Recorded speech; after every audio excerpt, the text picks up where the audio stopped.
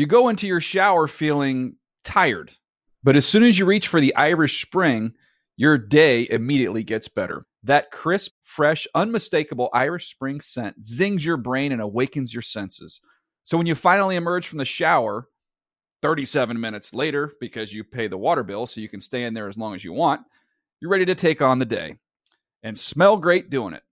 Irish Spring Body Wash and Bar Soap. Fresh, green, Irish. Shop now at a store near you. Are you still searching for your perfect place to call home? Well, now is the time to buy at Fisher Homes. If you're looking to move in before the end of 2024, May could be your last opportunity to start building your dream home and close before the year's end. If you're hoping to move in even sooner, Fisher Homes also has homes that are move-in ready and waiting for you, where you can start enjoying the benefits of homeownership even faster. Schedule your personal tour with a new home advisor today at FisherHomes.com and make this spring the season you find your perfect home sweet home. Hey everyone, this is Jody Sweeten from the podcast How Rude, Tanneritos. I've been needing a quick getaway with my family, and the 2024 Hyundai Santa Fe is the perfect vehicle to take us there. It has standard third-row seating, so I'm able to pack my entire family, plus pets, in the car, while also having enough room for our camping essentials. Available H-Track all-wheel drive will get us through any dirt trails, and available dual wireless charging pads will ensure we never have to worry about getting stuck with a dead phone in the middle of nowhere. Visit HyundaiUSA.com or call 562-314-4603 for more details. Hyundai, there's joy in every journey. Welcome to NFL Films Tales from the Vault. I'm your host, Hall of Fame journalist Andrea Kramer. On this podcast, I get to do something so cool. I take you inside the NFL Films Vault to unearth some of the greatest interviews ever done by the late, legendary Steve Sabol. And as president of NFL Films for 5 decades, he conducted over 200 interviews with some of football's most iconic figures. Today's a special one for me, folks. As I've mentioned to you before, I started my career at NFL Films as a producer in 1984, hence my relationship with Steve. Well, nearly 2 decades later, I had the pleasure of working with Al Michaels on Sunday Night Football. So my worlds truly intersect here as we bring you Steve's 2007 interview with the great Al Michaels.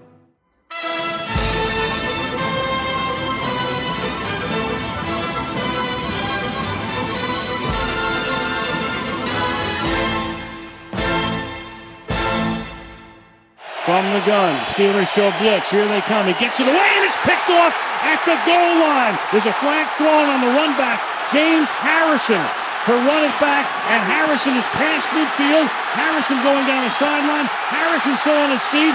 Harrison is going to go all the way and waiting for the official to get there. Touchdown is signaled. I pride myself on being an objective journalist, but this is one of those oh-so-rare moments when objectivity kind of goes off the rails. These days, we throw around the appellation GOAT, the greatest of all time, pretty loosely. There are GOAT emojis. We have listicles about who's the GOAT, and of course, it's all quite subjective. But I challenge anyone to question that Al Michaels is the greatest play-by-play voice of all time. But he's so much more than just a voice, even though, of course, when you hear those mellifluous tones, you always think big event. When I joined Sunday Night Football in 2006, I'd never been a sideline reporter before. So Al and I had lunch, and he told me, "You are literally and figuratively somewhere no one else is. Bring us there." It was the start of many valuable lessons I'd learned from Al, but it also illustrated his deep knowledge and understanding of broadcasting, communication with his audience, knowing, as we say, what makes great TV. Al's career spanned 6 decades. His first NFL game was in 1973. But beginning in 1986, when he debuted on Monday Night Football, Al became synonymous with those big games in the NFL. And in February, he called what's most likely his last Super Bowl with NBC. The interview you're about to hear took place the summer following Al's first season calling Sunday Night Football on NBC. And we begin today's interview, where else? At the beginning of Al's remarkable career. So let's go to the vault for Steve Sabol and Al Michaels. You know, I was just thinking when when I started in the business, I remember somebody telling me, giving me advice, and they were saying that, you know, when your first cut is always your best, and it was totally wrong. Can you remember when you started out, somebody got a hold of you and said, Al, you want to be in this business, here's some advice, and it was totally wrong? Yeah, everybody seems to be a genius early on in your career, and everybody wants you to, you know, do what they think has worked best for them, especially if they've been in the business. And I think most people tell you, you know, be yourself. But what does that mean? I mean, you don't even know. Most people don't even know who they are. That sounds like the beginning of a bad joke. Yeah, someone said, gave him some bad advice. Yeah. Be yourself. Well, you're saying you're not yourself when we see you, or you are yourself? No, I am myself now. But early, you know, it's funny. I've been in the business for so long that I mean, people look to me to give them advice, and have for a long time. I mean, I got in as a kid, and I've been announcing sports since I was a freshman in college. So I'm 17 years old. So I'm pretty much learning on the fly. And I learned from the guys that I listened to as a kid, going all the way back to when I was growing up in Brooklyn. And Vince Scully was there, and Red Barber was there, and another great announcer by the name of Connie Desmond, who very few people remember. And Mel Allen is doing the Yankees, and Russ Hodges is doing the Giants, and Jim Woods is there as well. So I learned from them, and I was able to pick up Kurt Gowdy on the radio because he was doing the Red Sox games, and I could pick it up in New York. So that's how I learned. And what you try to do, I think, when you get into the business very young is to emulate the people that you really admire, and maybe take the best from each of them. And I think I was able to do that. When you say on. emulate, you mean their phrasing, the timbre of their voice, how much they talk? What are the things that you would emulate? All of those things, because you listen to how they structure the game. And I'm not sure, you know, when you're 16 or 15 or 14 years old and you're listening and you're thinking about wanting to do this down the line, that you really are, that you completely understand what it is you're trying to listen to. But you do know that there's a pattern and there's a rhythm and there's almost an art form. And you're hearing it and you're absorbing it. And just in the way that certain things would be described, how they would go about presenting information and all of that. And consciously, I don't think you're thinking about what they're doing in terms of structuring the game, but you're hearing them, and you're hearing them every night as I did as a kid. And so then when you finally go on the air, as I did as a freshman at Arizona State, and I'm announcing my first ever football game in September of 1962 on a campus station, Colorado State at Arizona State, you know, going to about 4 people who can pick it up who are near the boiler room in the women's dorm. I mean, that's about how far our signal was carried at that point.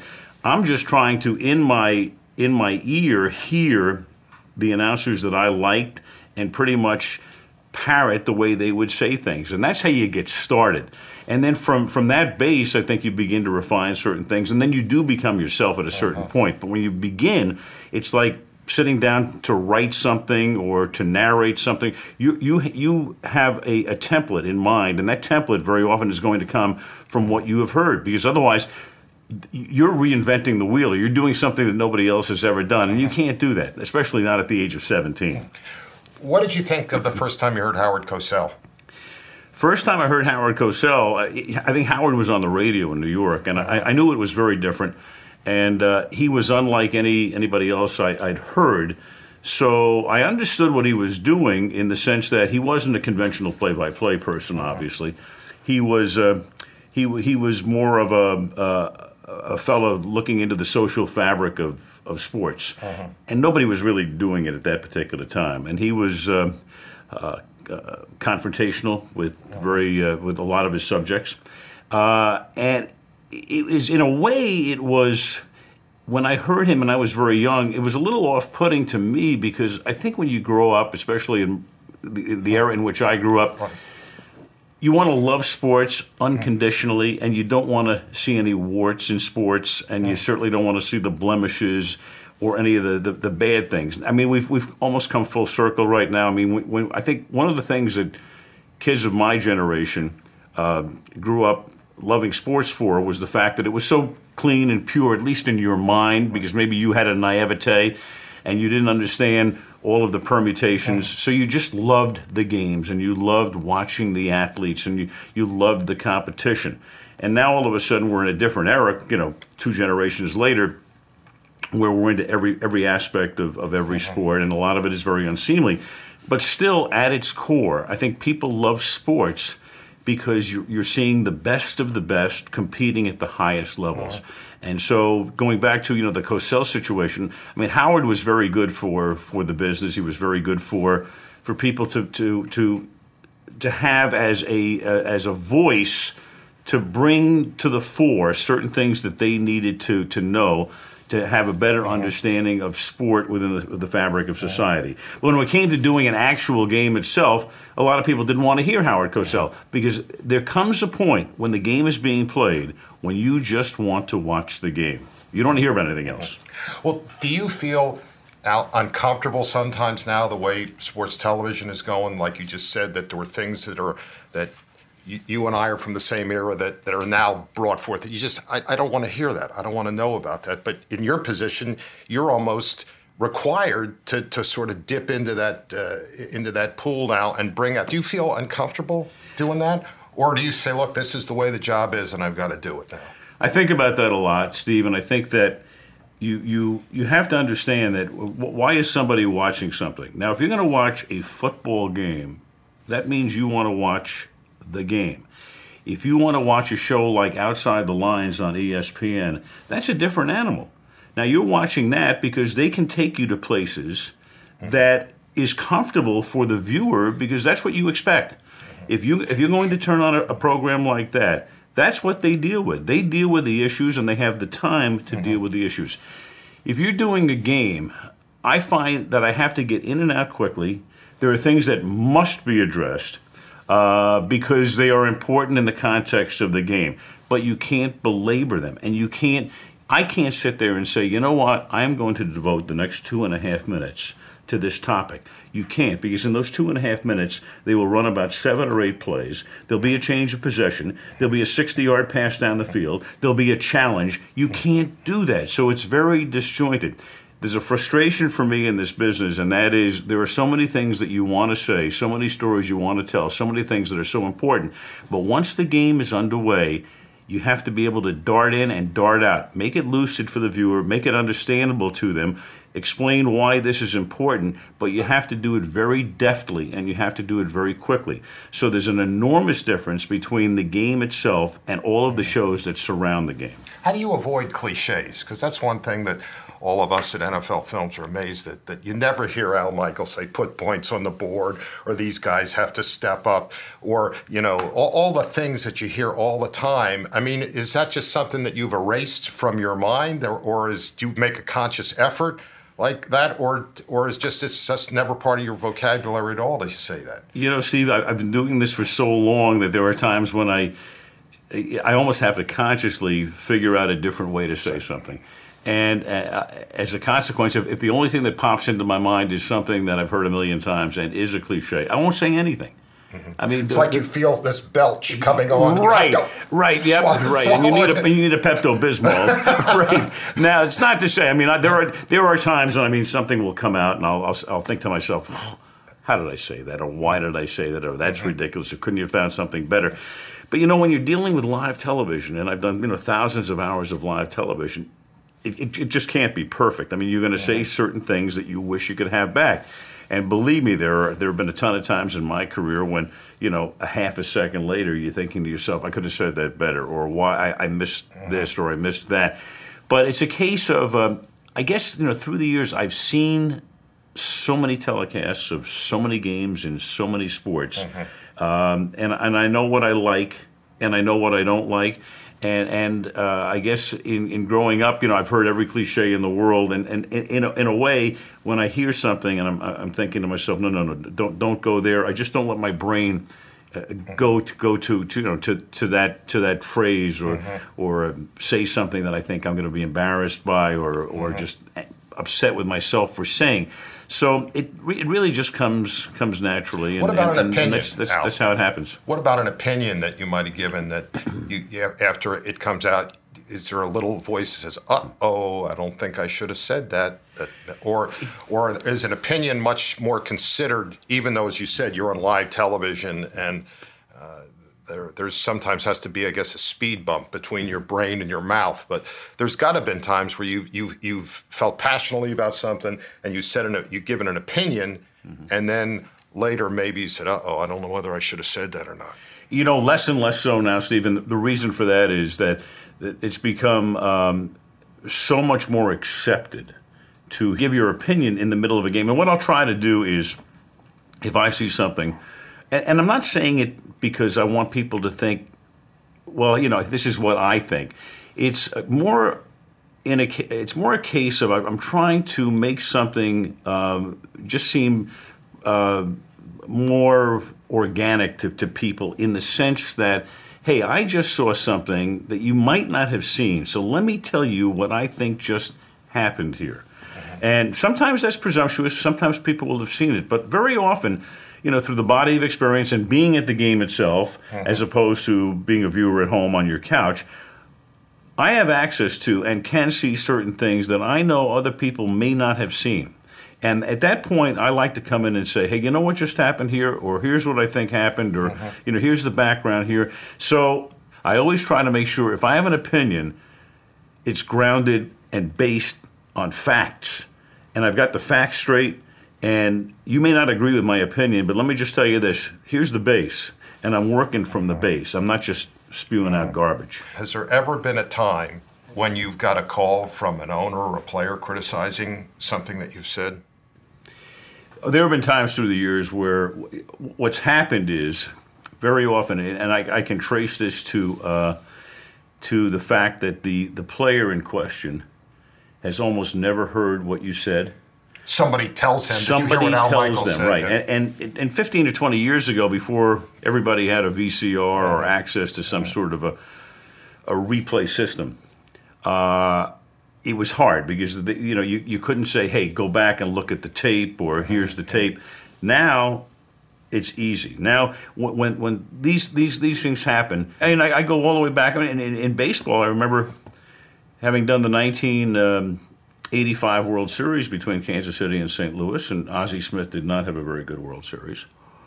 And I can't remember what the exact numbers were, but I think at one point he might have been like 1 for 17. And the next year, we're doing a Monday Night Baseball game, and he confronts me. And he says, "Hey," he says, "you said I stunk." I said, "Excuse me?" I said, I gave the numbers. Ozzie, here's what, I talked to a lot of people. They said you said I stunk. I said, I didn't say you stunk.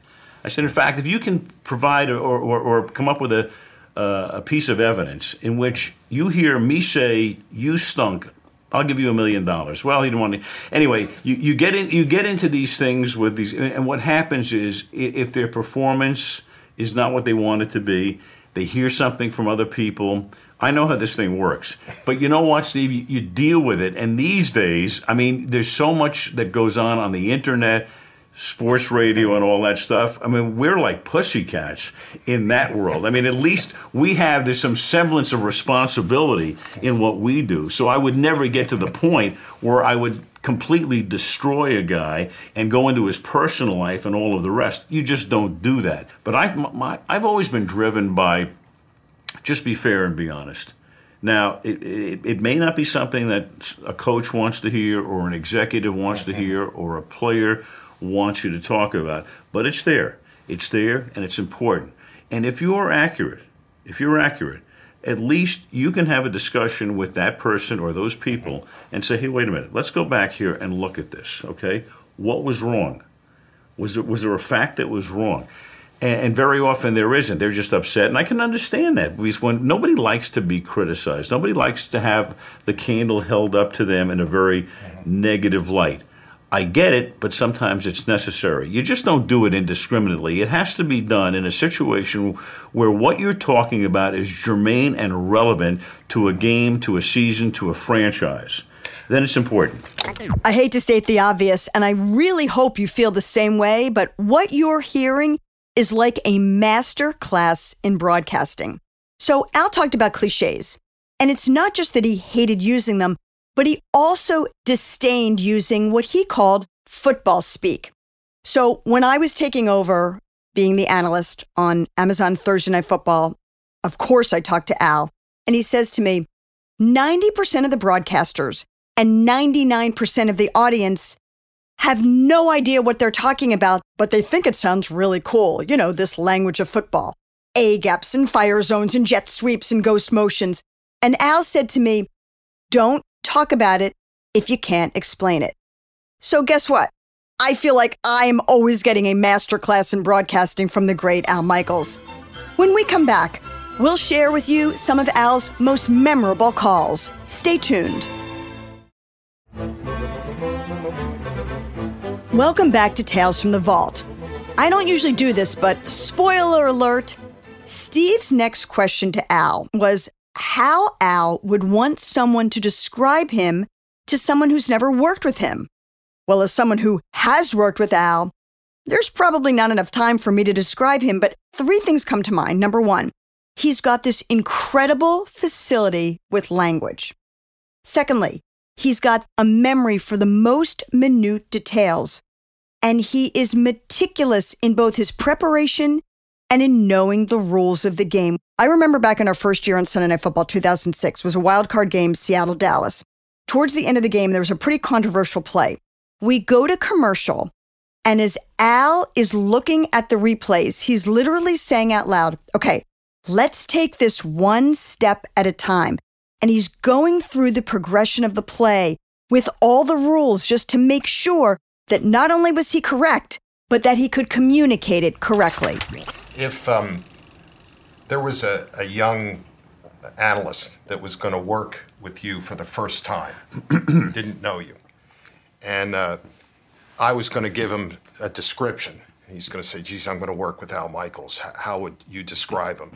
How would you want me to describe you to this young kid who's going to work with you for the first time? That you're demanding, you're a perfectionist, you be on time. What would be the things that you would want this kid to be aware of if he's going to work with you for the first time? I would say make sure you come thoroughly prepared. I mean, that's really the most important thing. I don't want to ever have to work with somebody who I knew didn't do all of the work. I want you to come to the booth completely prepared. And there's no excuse for not being prepared. It would be like going to play a game. You're a quarterback, and you don't know all of the plays. You haven't read all of the playbook. You haven't done all of the grunt work. I would say the other thing is, for somebody, an analyst coming off the field in particular, remember one thing. You're no longer a football player. You are a broadcaster. And the really good analysts in this business are the guys that have the mindset of, I am in the broadcasting business. I am not in the football playing business anymore. I've played it. I know a lot about it. I can bring a lot of things to the table because of my experience of having played with teams and worked with various coaches and maybe even coached. But now I'm in the broadcasting business. And this is a different animal. And it's not just good enough to go into the booth and talk about rotating zones and zone blitzes and all of the rest. That's fine. That's why you are there. You're there to describe that. But understand how you should describe that. Understand what everybody else on that crew is doing. Understand how the tape truck operates so that if you want to talk about something, you have an idea whether or not they can get to that in time or not. So it's a matter of, and as I say, when you look at the creme de la creme, the guys at the very top of this business, John Madden, of course, my current partner being the prime example, when John stopped coaching, he thought of himself more as a broadcaster than as a coach. Now, he'll always be a coach, even though he hasn't coached for almost 3 decades. He's a Hall of Fame coach. But John is even better as a broadcaster because he understands the business. He understands what it is we're trying to do. He understands how to communicate. Anybody, you can find 10,000 guys who can come up and explain the zone blitz to you. But very few of those 10,000 will be able to put that into the type of containment that will allow the viewer to get the most from that, to understand that, to talk on the level where a viewer understands exactly what's happening, and then present it in conjunction with what the people in the truck are doing so that everything is seamless. Do you teach any courses for broadcasting anywhere? I don't. I've been a guest lecturer for Well, you'd think for a that few. that'd be a great course that you could teach. Yeah, it's a good retirement job. There you go. So, is this a suggestion? But one thing that I think that constantly amazes me about you is that you're at your best in that 2-minute drill. And I don't think anybody in all of football understands clock management better than you do. And we watch games and we say, Christ, Al knows this better than some of the coaches. Have you taken a special amount of pride in that, about understanding that last 2 minutes and how the guy's out of bounds, this? And I've never heard anybody understand that and explain it as well as you do. It probably comes from, I love sports, and I've always loved sports, and I've always been fascinated by the strategy of sports. So even when I was very young, I'd watch things and I would think to myself, well, what are they doing? And very often you'd have a rooting interest, and if the team that you were rooting for was doing things that you considered wrong, you'd be up off the couch going, what are you doing? So I always tried to put myself in the coach's head in that regard, and a lot of this has to do with math and understanding, concepts of time and how much time you have and where you want to use the timeouts. And it's a funny thing. When I was doing the Super Bowl in Atlanta after the '99 season, where Steve McNair got the ball for Tennessee, he's going down the field. They're trying to tie the game. It would have sent the Super Bowl into overtime for the first time ever. And it was a very interesting thing where he should use that timeout. And I was able to, I went out on a limb and I said, here's where I think he should use it. Here's where I think he shouldn't use it. And it kind of worked out the right way, because he did get all the way down to, the 1 yard line when the game ended on a Mike Jones tackle of Kevin Dyson. But that was the kind of thing where it's a lot of fun to do that, because, you're seeing something and they're seeing what you're seeing. And to me, that was a very satisfying thing, because all of the things that I'd kind of gone out on a limb about sort of came to fruition. Other times they don't, and that's where you were talking about sometimes. Well, coaches have come up to me and have, I wouldn't say criticized me, but I've been a little harsh in certain situations because it didn't work out for him, and I said, but then again, and here was the situation. And more often than not, they'll basically say, well, yeah, it's a lot tougher to do it than it is from your spot. And I'm going, well, sure it is. Just want to jump in here with a thought. I think that Al withstands any criticism because he's basically the oracle. He's the voice of the NFL. His informed opinions take on an outsized role. Between his years at ABC and NBC, Michaels has called 11 Super Bowls. His first was Super Bowl 22, Washington versus Denver. Remember how Washington spoiled the anointing of John Elway by putting up 35 second quarter points? Al made the names Timmy Smith and Ricky Sanders famous.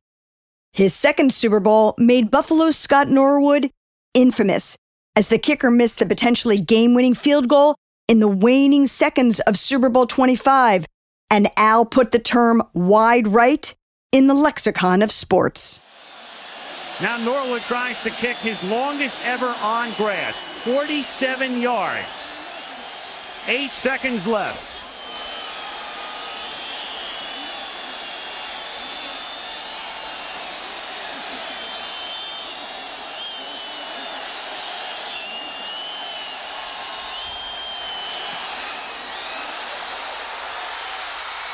No good. Wide right. What's your recollection of the Norwood field goal? I remember feeling a great deal of empathy for him, knowing, because when he misses the field goal, he's going down in history as a guy who will always have that attachment. And a 47-yard field goal is made probably less than half the time in the National Football League. So when people say, well, Scott Norwood blew the Super Bowl, not really. He had a chance to be the big hero. It just didn't work out. It was a pretty good kick, too, just, wide to the right. I remember that Super Bowl. That was a different Super Bowl, too, because that was right after the start of Desert Storm. Right.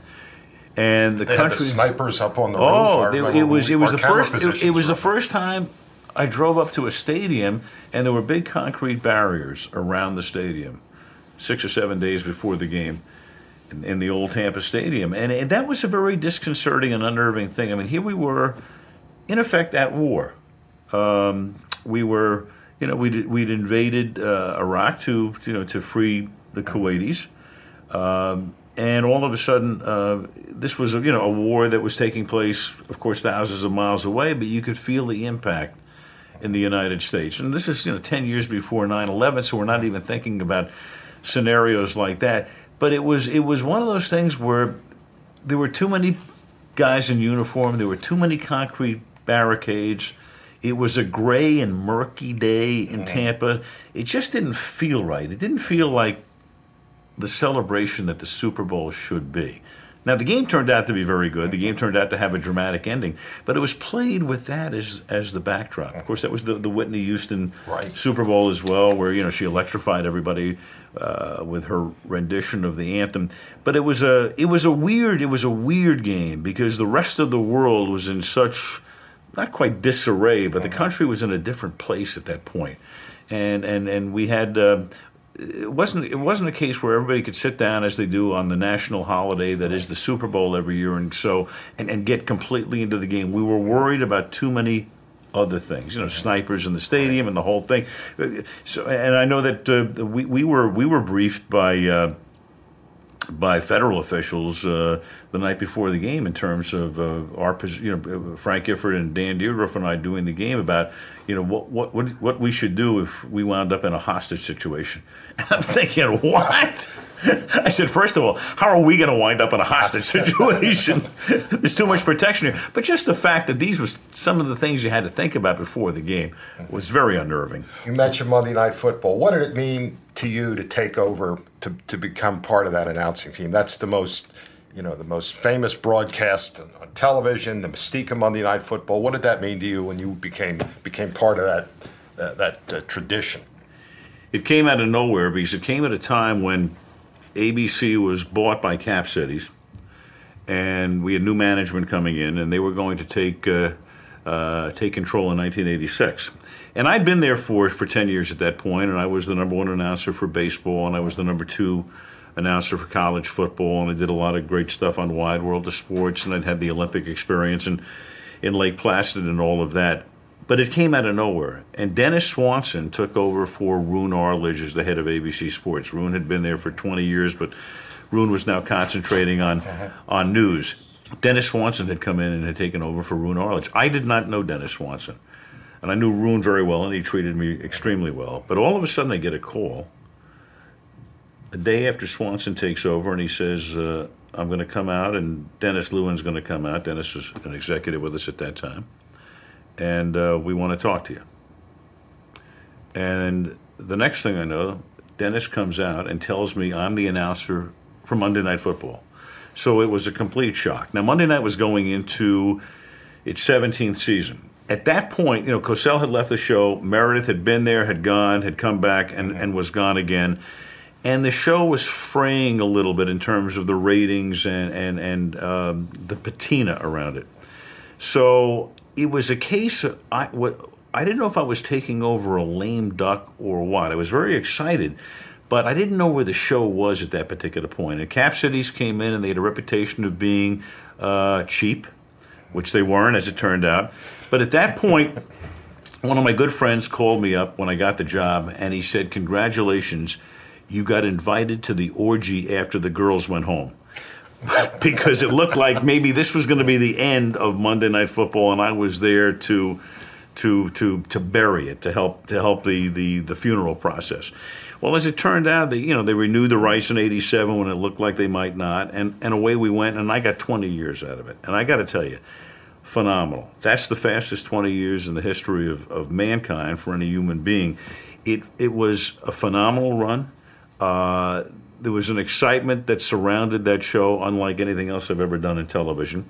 You just know that when it's Monday night, that it's the only game in town, and that people are very excited about it. And as exciting as Sunday is, and Sunday's a football day and a football night for all of America, when Monday night was on ABC, it was very different.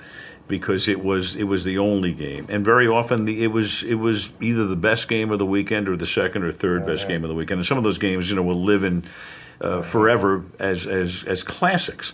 The Giants against the 49ers were each almost came in undefeated back in 1990. They'd each lost the week before, but a game that did a phenomenal rating. Of course, before I got there, Chicago against Miami in 1985, highest-rated Monday night game in history.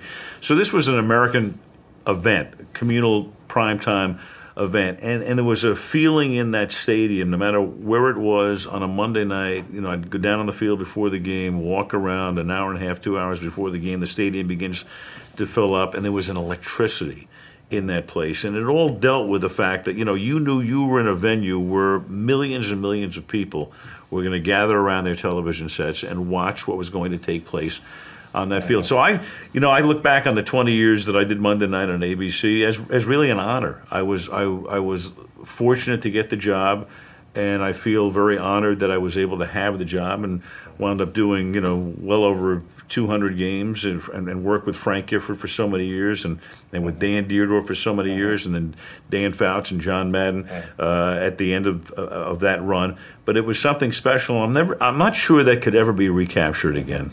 Perhaps Al's greatest gift is capturing the moment in the most memorable and scintillating way, informing the audience while reflecting the feeling of a fan. Of course, that's epitomized most by "Do You Believe in Miracles?", a call that transcended sports, a call that certainly defines his career.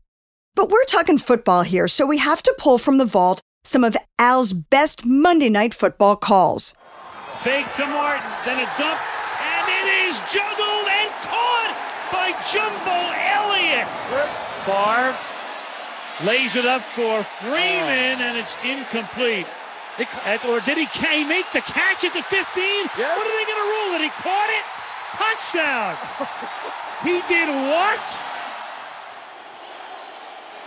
And Bo Jackson to the 20 and out in front. And there goes Bo. And nobody catches Bo. Touchdown.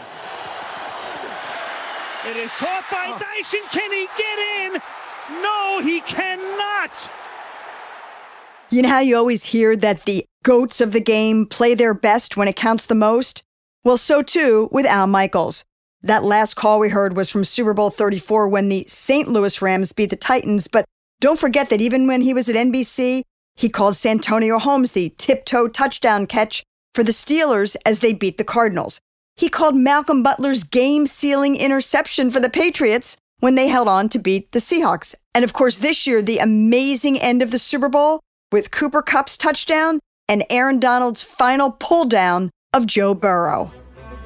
When we come back, we know that Al Michaels tells great stories, but he's also been the subject of quite a few, such as the time he was traded from ABC to NBC for a mascot.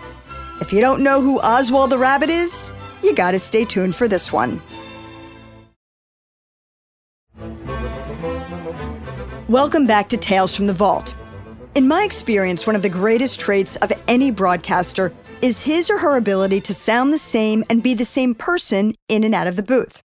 So to hear Al spin a yarn is as entertaining as his calls were memorable. Remember how he mentioned that he has to be tight and concise calling a game?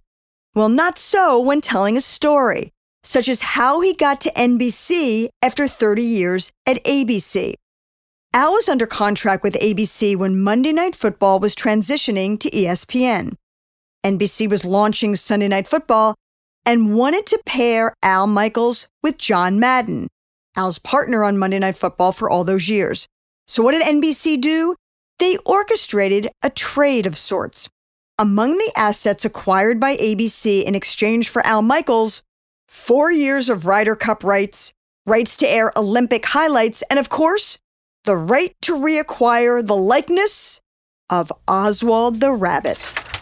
When you were traded to NBC, how did that work with Oswald the Rabbit? I mean, Disney sold them to NBC and were sold back. How did that whole thing work out? That was a strange title when you read Michaels traded for Oswald the Rabbit. Mm-hmm. I made the decision to stay with Monday Night Football because I was given a deadline in July of 2005 going into a lame duck season. John Madden had already signed with NBC. Our producer and director would subsequently sign with them. At the time I had to make a decision in 2005, I felt I wasn't ready to pull the cord and leave the Disney Corporation. And I also felt that it would have been very bad form in a lame duck year to walk out the door and be walking out the door with everybody else, and we were going into a season in which we were going to do the Super Bowl, among other things. So I agreed to stay. When the season comes to an end in 2005, I realized that the best place for me would really be Sunday night at NBC, and it was available to me at that point, and go back to work with John and a lot of other very key people on our crew. So I worked for ABC for 30 years, and I went to the right people and I said, look, I know I'm signed to do Monday Night Football in the future. I just don't think it's the right fit. I would really appreciate the opportunity to go to NBC and be with the people that I have been with for a number of years, and I just think it will work out better for everybody. There was a lot of reluctance to let me do this, but I continued to go down that path, and I was able to get them to understand, okay, maybe this would be the best thing. If I don't want to be there under the circumstances that they had developed to do Monday night, I would rather be at Sunday night. Okay. So in conversations between Dick Ebersol and at NBC and the people at ABC and ESPN, they agreed to let me out of my contract at ESPN. And there were some stipulations where NBC had to give up certain rights to coverage of the Ryder Cup and the Olympics and all of that. At the very end of this thing, Bob Iger, the head of Disney, knowing the Disney family and the descendants of Walt Disney, had once had a conversation with Walt's either niece or cousin or whatever. And she had brought up the fact that the one thing that always frosted the family was that Oswald, the Lucky Rabbit, who was the predecessor of Mickey Mouse, was still somehow in the Universal Studios vault. And was there any way that we could get, the Oswald character brought back to his true home? So Iger laughed about it, Ebersol laughed about it, and it was the kind of situation where it was kind of a little unwieldy with me having signed with ESPN. Now I'm going to go over to NBC. How did this happen? What's going on behind the scenes? And to kind of take the onus off it a little bit, they threw this thing into the mix. And they talked to me about it, and I said, whatever it takes. I said, look, I'm all for freeing animals anyway, so, my animal-loving friends will enjoy this. And, we don't want this guy locked up in a vault somewhere. Let him out. So we had a lot of fun with it. I mean, it was just kind of a little thing off on the side. The press loves to run with stuff like this. It winds up as a front page piece in the LA Times. We all had it. It was a lot of fun. It was a goof, is what it was. But how much did it have to do with the deal? Zero. I have two more questions, and this was about the mechanics of what goes through your mind when you're doing play-by-play. Because to me, it seems so complex, and yet when you listen to you on the air, it seems so simple. Yeah. Well, the key is preparation and anticipation. You have to go in prepared. You got to have all your ducks in a row and your facts in order. You then have to anticipate what's going to happen. You have to have a tremendous amount of clarity. I mean, all of a sudden, you put the blinders on. You're like a horse going into the starting gate, and all you're doing is looking straight ahead. It requires a lot of concentration. It requires a degree of communication with the people around you, in particular the producer who you're speaking back and forth with a lot of the times. But I think really the key is to, as you're doing this, try to put yourself in the position of the viewer. So you're doing the game, but you're also viewing the game. And very often during a telecast, in addition to doing all of the things that we have to do, and it is going at warp speed, there's a lot of stuff going on, and I can do it because I've done this for years and years and years, but I also try to say to myself, okay, a guy's at home, sitting back in his Barca lounger.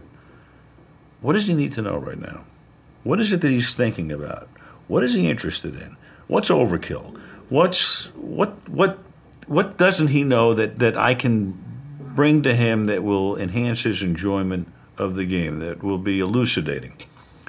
So it's a subconscious thought, but it's there. And I'm always trying to do it. It's a two-way operation. I mean, I'm on this side, but I'm trying to be on that side. Because when I sit at home and I watch a game, I mean, I am the viewer, and I'm thinking, hey, look, if I'm in the booth, this is what I'm doing at that point. So I always try to put myself in the viewer's position and try to figure out what it is that will be beneficial to him, interesting, educational, and annoying, and try obviously to stay away from that. So it's a complex thing. It sounds more complex, I guess, than it is, only because, I mean, to me, it's a second nature situation. But I think the key, Steve, is really to be in the game, because there's a lot of stuff going on around you, but there is a game going on. So stay inside the game. And also pay a lot of attention, especially these days more than ever, with HD TV coming in right now, and the quality, the technological quality is so good that you have to pay a lot of attention to what's on that screen at all times, because if you're looking away, somebody might see something that you didn't see, and they'll go, "What was that?" And you will not have seen it. So I'm probably watching the monitor more than I ever have in my career right now. I want one more question. If Al Michaels was a product, and we went into a grocery store and it was on the shelf, what guarantee would go along with that product? You know, every product has a guarantee about it. What would Al Michaels guarantee if I bought that product? I'd like to say it was a money-back guarantee, but as long as it didn't come out of my pocket, it would be. I would hope it would be, you'd be satisfied. It would be top quality. It would be made from the best ingredients. The people that worked on the product took a lot of pride in making that product. And it wouldn't be necessarily top of the line, but it would be something that you could buy and enjoy, and it wouldn't fall apart, and there wouldn't be any built-in obsolescence. Okay, I think we got everything. That's it. Indeed, Al Michaels, even at age 77, is still version 1.0. No built-in obsolescence for this GOAT. I want to end on two very disparate stories about Al. The first, look, we all have our idiosyncrasies, right? You may have heard that Al has never eaten a vegetable. Okay. I was there when he inadvertently consumed a vegetable. We were at an event, he had food on his plate, and there was a breaded and fried piece of okra. He put it in his mouth and ate it. When we later told him what it was, the look on his face was as though he was poisoned. To this day, he still will not admit to eating that piece of okra, even though I did see it with my own two eyes. The last thing I want to talk about with Al is actually kind of ironic, since we are recording this on International Women's Day. What does that have to do with Al Michaels? Well, let me tell you, from my personal experience, I have never come across a man, especially of his generation, who is so supportive of women, in particular, so supportive of me. And where does that come from? His wife of 55 years, Linda, who would put up with nothing less. Linda travels with Al to most games, and observing them over the years, you know what, folks? It makes you admire Al Michaels even more. Thank you so much for listening. And next week, we bring you to the Windy City for a 1995 interview with one of the true characters of the game, the punky QB himself, Jim McMahon, as he and Steve talk all things 85 Bears. I hope you'll join us. I'm Andrea Kramer.